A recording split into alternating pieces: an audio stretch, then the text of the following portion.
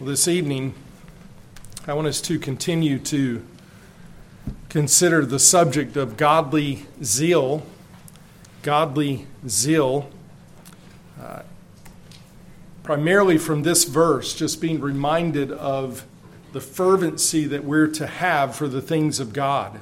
Romans 12, verse 11 says, "Not lagging behind in diligence, fervent in spirit, serving the Lord." We don't want to be spiritually lazy. We want to be fervent. Often that word is the idea of bubbling over. Something that is, sometimes we think of boiling over. But fervent in spirit. And then that manifests itself by serving the Lord. Just want to remind you again that I began talking about this subject back in February when I preached the message or taught in our Sunday school hour on godly zeal. So you can find that on sermon audio. And then last month during our prayer meeting, I talked about the marks of Christian zeal. And so that's on sermon audio as well. And I'm using during this time now, beginning last month in our corporate prayer meeting, talking about the marks of Christian zeal, a resource by Joel Beakey and James LaBelle called Living Zealously. And so it's a book I would encourage you to get. It was published in 2012. And as you know, Joel Beakey is somewhat of an expert on the Puritans and has done much study and writing regarding the Puritans. And so this resource really takes the subject of zeal, godly Christian zeal, and how to live zealously from the Puritans and compiles it into this resource.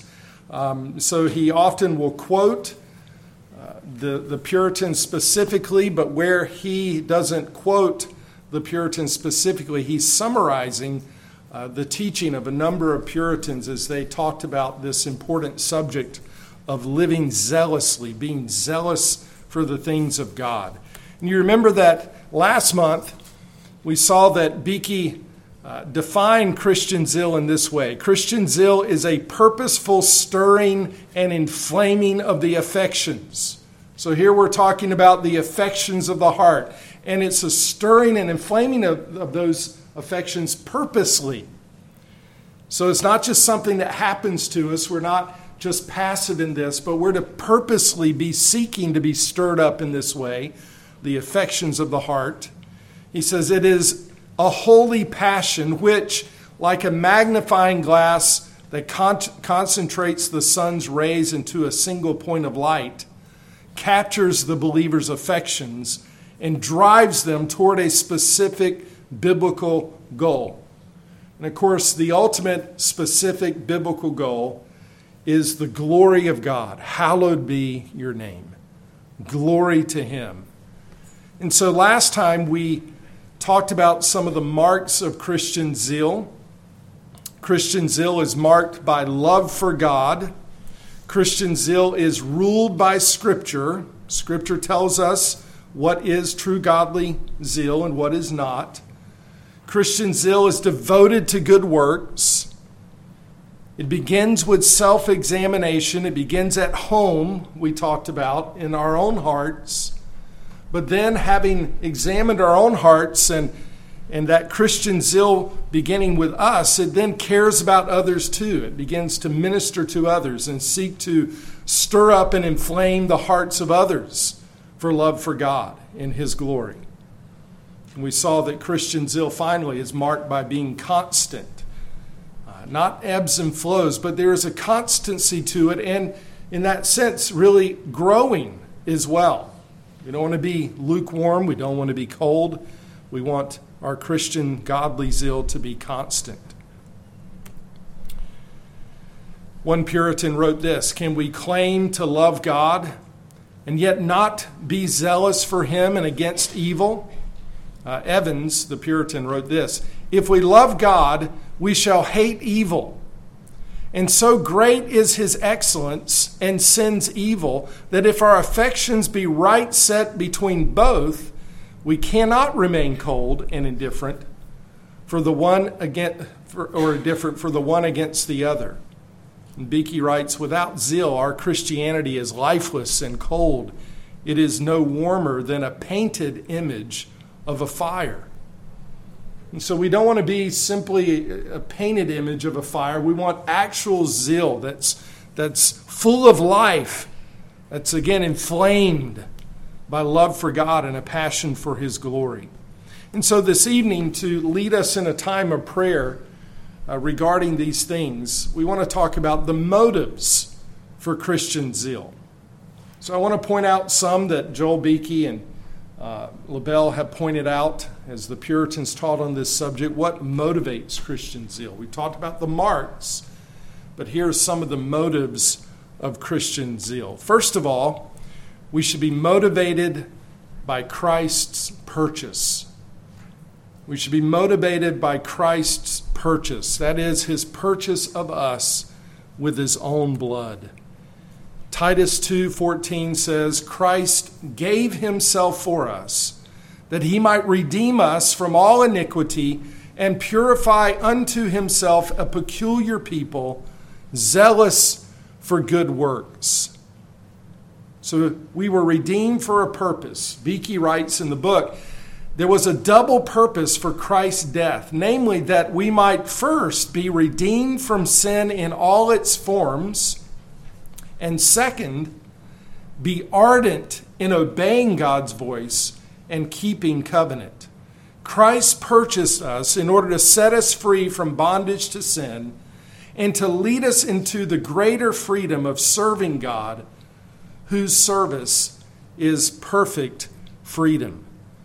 And so we've been redeemed for a specific purpose. Christ gave Himself for us. As we consider the giving of the Son of God for us, He did it that we might be redeemed from our sin, but then also live zealously for the glory of God and be zealous for good works.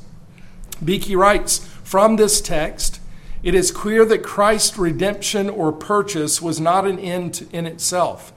The manner of the purchase and the price that was paid was intended to leave its mark on those for whom He died, that they should be zealous for good works. And so he asks this question, are you zealous for good works? You have been created in Christ Jesus unto good works, which God has prepared beforehand that we should walk in them, Ephesians 2:10. They are a path for your feet. Are you zealously walking in them? And so the purpose of this again is to examine our hearts. Are we zealous for that for which Christ died for us? To redeem us, that we would be a people zealous for good works. Thomas Manton wrote this, they that live at a low rate of holiness cross and disgrace the whole design of the gospel. So again, what the Puritan here is saying is, if it doesn't manifest itself, our redemption in holiness, that we're zealous for good works, we're zealous for sanctification, then we disgrace the whole design of the gospel. Christ didn't redeem us simply that we would be forgiven our sins. Yes, that is central. But then more, that then we would live zealously and be zealous for good deeds. So how then do you live? Has Christ come all this way and stooped so low and suffered so much for nothing? 1 Peter 1, verses 18 and 19 says, knowing that you were not redeemed with perishable things, like silver and gold from your futile way of life inherited from your forefathers, but with precious blood, as of a lamb unblemished and spotless, the blood of Christ. I preached on that passage a number of times, but most recently around the table of the Lord. It's the language of those redeemed from slavery. A man who was enslaved could be set free, but another had to come and purchase him and redeem him out of that slavery. And he would do so with money, with silver or gold. But we've not been redeemed with perishable things like silver or gold, Peter says, from our futile way of life, but with precious blood, as of a lamb unblemished and spotless. 1 Corinthians 6, verse 20 says, you've been bought You've been purchased. And not, again, with money, but with a great price. The blood of Christ. And therefore, the response should be glorify God in your body. So again, the gospel is not just to redeem you and set you somewhere so that you can just be happy in the forgiveness of your sins and static, so to speak. No, but so then you could glorify God with all of your life, that you would be zealous for Him, that the gospel in its design would not be disgraced. And so we should be motivated by Christ's purchase of us with His own blood. But secondly, we should be motivated to Christian zeal by Christ's example. Christ's example. Joel Beakey writes in the book, the Son was so zealous for the Father's will and glory, so perfectly walking the path prepared beforehand for His feet, and so perfectly declaring the Father's doctrine that He could say, I do always those things that please Him. Our Savior was zealous for God and for the Father's glory. And as the second Adam who came to this earth to fulfill all righteousness for us, we see His zeal for God. We see His zeal for the Father's glory, His zealousness for the Father's house. In fact, John 2 verse 17 tells us that zeal for His Father's house consumed Him. Notice the language, it consumed Him. Joel Beakey again writes this, zeal for His Father so consumed Jesus that He took every opportunity in public, in private, on a boat, in the fields, in the streets, at the supper table, in the middle of Jerusalem, or on His way through Samaria to proclaim the salvation that He came to accomplish for His Father. Christ was zealous for the Father's glory, and we should be motivated by the example of our Savior. Beakey writes, Christ was aflame with love for souls, aflame with hatred for sin, aflame with compassion for the hurting, aflame with grief for the obstinate, aflame with love for His sheep, and aflame with delight for the Father's will. Where then is your zeal? Consider your relation to the triune God. Is the name of Him who was consumed by zeal upon you? Is the spirit of Him who was so zealous for the Father's will that He set His face to do it with unwavering determination within you? Is the Father of Him for whose house He was consumed with zeal your Father? Why then are you not zealous? So again, there's a purposing to stir up our hearts, being motivated by Christ's example of zealousness. If He was zealous, and yes, our Savior is also our example for how to live to the glory of the Father. And so we should be motivated by Christ's purchase of us, by His precious blood. We should be motivated by Christ's example. And in probably 1 month as we're considering these things, we'll consider John chapter 2 and the zeal and even righteous indignation for those who would abuse the Father's house and bring dishonor to Him. But thirdly, we should be motivated by unbelievers. The Puritans would speak of this. We should be motivated by unbelievers. And what they mean by that is unbelievers' pursuit and zeal for things that are ungodly should stir us up to be zealous for things that are godly.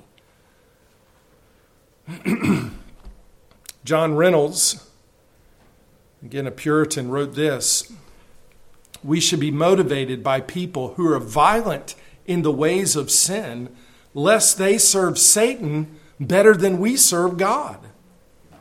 People of this world are industrious, vigorous, and resolute in the ways of sin, while we are negligent, cold, and inconstant in the service of righteousness.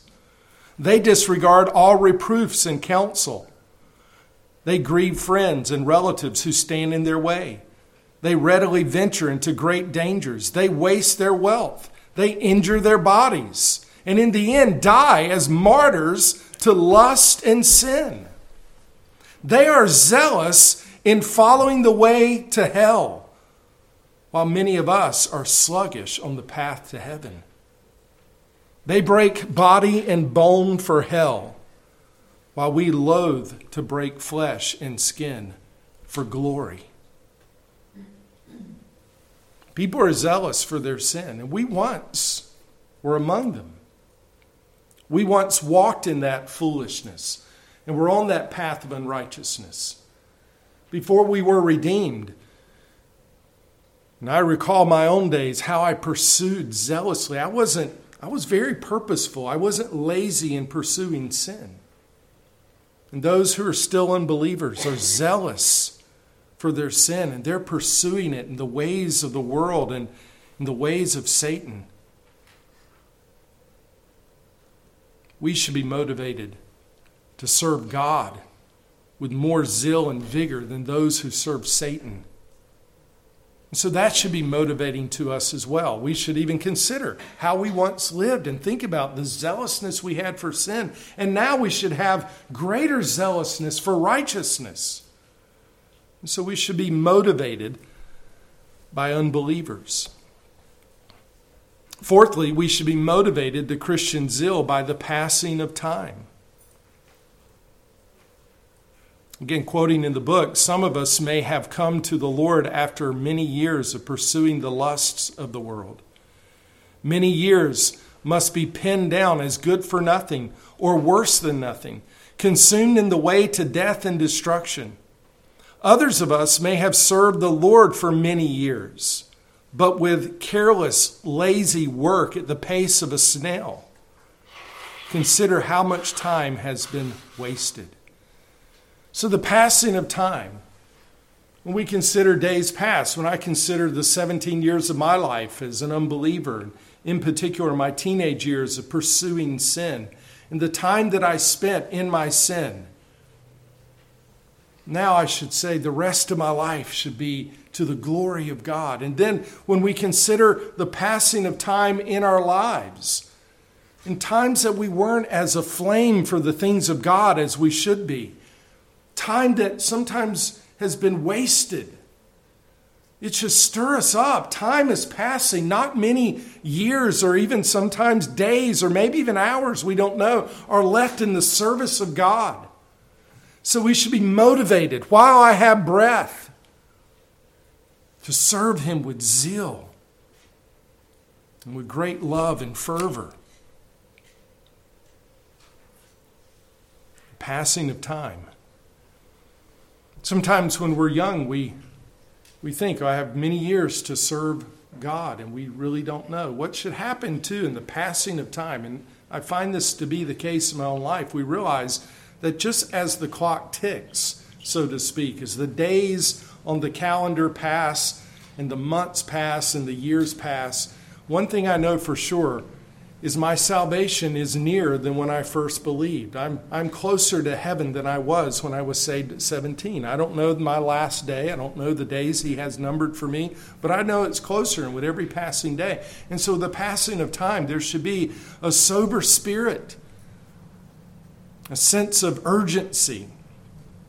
I think of Ephesians 5, verses 15 to 17. Be careful how you walk.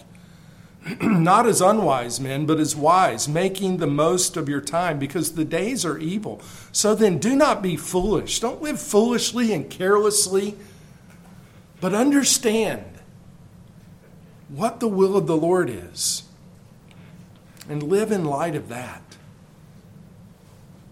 Again, Thomas Manton wrote this: how urgent it is then to redeem the time that is still before us. Do we expect the Lord to be pleased with our laziness? Do we expect Him not to care if we fold our hands in slumber? How can we continue to waste time when so much has already passed? We have wasted the vigor of our youth in sin, ease, and laziness. We have little left for the Lord but the dregs of old age. These dregs may yet live, but only if breathed on and stoked into life by zeal. It may be that you have wasted your youth. and can see that life's day is far spent and the night is at hand. Yes, the day is nearly spent, but it is yet to be spent. So rise. You can hear the urgency. Thomas Manton is trying to purposely stir us up. Gird up your loins and run the race that is set before you. The battle still rages. The warriors still cry. With the might of the horse and the swiftness of the deer, make haste to join the ranks. Press forward to the front lines and fight with those who are so consumed with zeal for the Lord of hosts that they speak neither of age nor of remaining time, but give themselves to the battle as if they had their full might. Now is the time when you should mend your pace, double your diligence, and be zealous for the Lord your God. Be motivated by the passing of time and use your time wisely, understanding what the will of the Lord is. Another motivation is this: we should be motivated by the enemy of our faith. We should be motivated by the enemy of our faith. Again, in the book, Beakey writes, "How zealous is the devil in his rage against us, not only prowling around like a lion with every intent to devour us, but also lurking near us in all that we do. He stalks us to our workplaces, play places, eating places, praying places, and worship places. He waits for us to turn our heads, lower our defenses, and fall asleep. And then he strikes us with all the force at his command." We saw this morning the book of Job. He's active. He was active against Job and Satan and his demons are zealous to make you fall. So we should be motivated by this enemy of our faith. Motivated to be zealous lest we fall prey to him. Thomas Manton again said this: "Birds are seldom taken in their flight, but when they rest and pitch. So Satan has no advantage against us when we are upon our course and wing, when we make speed to heaven and are zealous and earnest in our flight. As sure as we begin cooling in our affections, Satan will strike in subtle ways, even by coddling us to death." So you get the picture here that a bird is seldom taken in flight. As long as we're busy, zealous for the things of the Lord, zealous for good deeds, then we're less susceptible. It's when we pitch ourselves and we're just waiting and now inactive. Another Puritan, Christopher Love, asked, "Shall we not be as violent to save our souls as the devil is to damn them?" Sometimes we don't have equal zeal to pursue the things of God and to be saved from our enemy than he has zeal to condemn us and to make us fall. So again, these very penetrating questions. Where then is your zeal? Can you pause, knowing that Satan is ready to torch the staff upon which you lean? Can you draw back from the battle when the enemy's every breath rages with the might of a host of evil? Can you quit throwing water upon the fire of your sin when Satan himself has charge of the bellows? He who rages against you cannot be underestimated. He is but a creature, yes, but the place from which he fell was higher than the place where you now stand. And in the providence and wisdom of God, this monster has retained many of his natural advantages, which makes him stronger, more enduring, more patient, and more zealous than you. What will you do without Christian zeal? Do you dare to face him in your natural strength? You will be sorely defeated. His zeal is set on fire by hell and can only be quenched by the heavenly fire of God-given sacred zeal, which is grounded in our great Savior and Lord. Thanks be to God that our Savior is stronger than the devil, for he is Lord, whereas the devil is only a fallen angel. Unlike the devil, our Savior is omniscient and omnipotent. He is able to shield us, put a hedge about us, hide us in the palm of his hand, and keep us in his pavilion. He will deliver us from all the power of the devil and preserve us in the enjoyment of that salvation he has purchased for us. We dare not forget this enemy of our souls, that we might stand firm against the devil and his schemes. So we should be motivated by the enemy of our faith and consider his great power and might that is greater than ours, but never forget the great power of God at work in us. We should also be motivated by our weaknesses. Beeke writes, we should be motivated by knowing that the duties to which the Lord calls us requires more than we can do in our own strength. We are to love the Lord with all our heart, mind, soul, and strength. We are to keep the Lord ever before our eyes and not covet our neighbor's wife or goods. We are to think upon things that are holy, just, and good. We must not give way to vain and sinful thoughts, but take every thought captive to Christ. We are to be truthful with our neighbor and season our words with grace. We must not allow any corrupt talk to come out of our mouths. We are to guard our hearts with diligence and set our affections upon things above where Christ is. We are to obey these commands not once or occasionally, but continuously. We are to obey God with all our might. In short, we're to be Christ-like in thought, word, deed, and emotion. All of this is impossible for us to do. Yet the Lord calls us to nothing less. We understand, how can we do this? We are weak. But we have a powerful Savior and an omnipotent Holy Spirit who indwells us, and an omnipotent God who is at work in us. And so we need to pursue Christian zeal, motivated by how weak we are.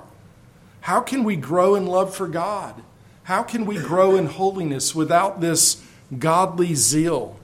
And so as we recognize our weakness, and it stirs us up to rely upon his power and his strength, to stir up our hearts to zealousness. And then finally, we should be motivated to Christian zeal by the danger of coldness and the danger of the repugnance of a lukewarm heart before God. We don't want to be cold before God and lukewarm toward the things of God. It doesn't please our God. In Revelation, he says, if you're lukewarm, I will spew you out of my mouth. And his hatred and repugnance toward lukewarmness should motivate us because we desire to please him. So again, these words from the book, either we are zealous for God or we are odious to God. Where do you stand? And Joel Beeke in the book says, answer the following questions posed by John Reynolds, a Puritan. Did Christ descend into our mortal flesh that we should be unconcerned whether we be translated from the world and go to his glory or not? Did he abase himself and make himself of no reputation that we might be indifferent towards his name and his honor? Did he employ 30 years on earth in an unwearied zeal for his Father's glory to excuse us from being zealous? Did he lay down his life for our salvation that we may be unconcerned? How contradictory to all his love and work is our lukewarmness in his ways. What ingratitude to him is contained in the bowels of it?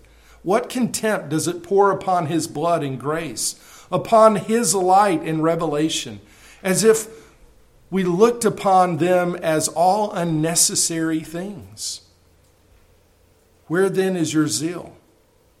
Are you so lukewarm in spirit that you invite God's rebuke?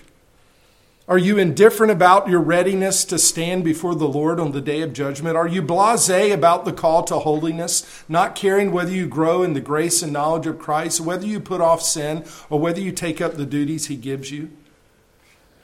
Thomas Manton said, "You do not worship the vanities of the Gentiles. Therefore, be not as they are, dead, cold, careless. You worship the living God, and he is to be served with life, zeal, and strength of affection." And so we want to be those who don't bring upon the displeasure of our God. We want to be motivated by the danger of the coldness of heart. And so again, we see these are some of the motives to Christian zeal.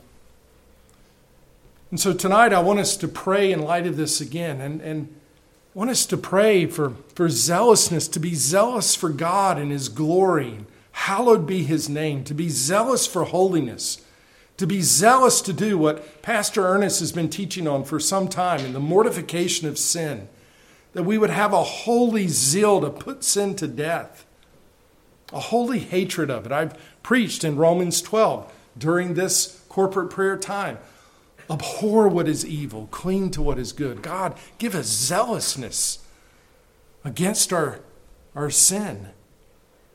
And so let's intercede for that. This is prayer, not just mentioning a few things, but praying fervently in light of what we know the will of God to be. And so again this evening, just ask as I look out at some of the men who are here, lead us in this. I would just ask you men to consider your own hearts. One of the things that we as elders pray for and are most concerned about is the state of the souls of the men in this church. For whether or not we're going to be a church zealous or lukewarm really hinges upon the men in this body. And so men, let's confess our lack of zeal and plead with God for it in our own lives, in the lives of our wives, our children, and this church. So let's intercede. Let's bow our heads together. And men, I would call upon you to humbly go before the throne of grace and plead with him for these things. So let's take a season of prayer and do that now. Father, I pray for my own heart. Father, I pray for a greater zeal for you, a greater desire for your glory in all things, for your glory in my own life. Father, I pray that there would be increasing hatred of sin in my own heart, in my own life, in all its forms. I pray that my eyes would be every day focused upon the work of Christ for me, his precious blood shed for me, that I would be zealous for him and zealous for good works and zealous for his glory. Father, I pray that we as men would not be spiritually lazy. Pray that the things that would stir up our hearts would be things that are holy unto you. That we would have holy passions, holy affections. Lord, we know our own frame. We know our own temptations. We know that because of remaining corruption within us, because of the fall, that we are tempted to be spiritually lazy in our vocations and responsibilities that you have called us to. that you have indeed created us for as men and created us for as husbands and as fathers, as laborers. We are prone to be lazy and apathetic and not lead as you have called us to lead in the home and in your church. Father, forgive us, for our sins are great. Father, I pray specifically for my own heart, the heart of each of the elders in this church, each of the deacons in this church, and every man in this church, every young man in this church. Lord, that we would be zealous for you. Father, I pray that we would stir one another up to love and to good deeds. I pray that the things that would consume us are those things that are in accordance with your will in the Scripture, and that we would not be foolish, but that we would be those who are pursuing, understanding, and living what your will is as revealed in Scripture. Father, I pray for us as men that we would not be bad examples to those in our homes and in this church. I pray that as our children see our lives, that they would see godly men of great zeal for the things of you. And Lord, I pray that you would use that in the lives of those who do not know you to shine the light upon their own sin, that they might turn to Christ.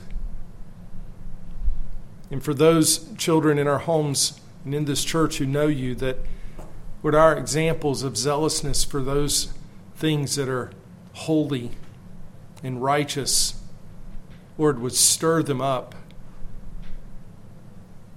Lord, this is a perverse and foolish generation in a sinful world. We are often drawn to it, and our spiritual senses are often deadened. Father, I pray that we would purposely stir up our own affections for you. And that this would primarily be through considering our Savior. That we would humbly bow before him, not only as our Savior, but as our Lord. And the one who indwells us and who strengthens us in the inner man. I pray in Jesus' name, amen.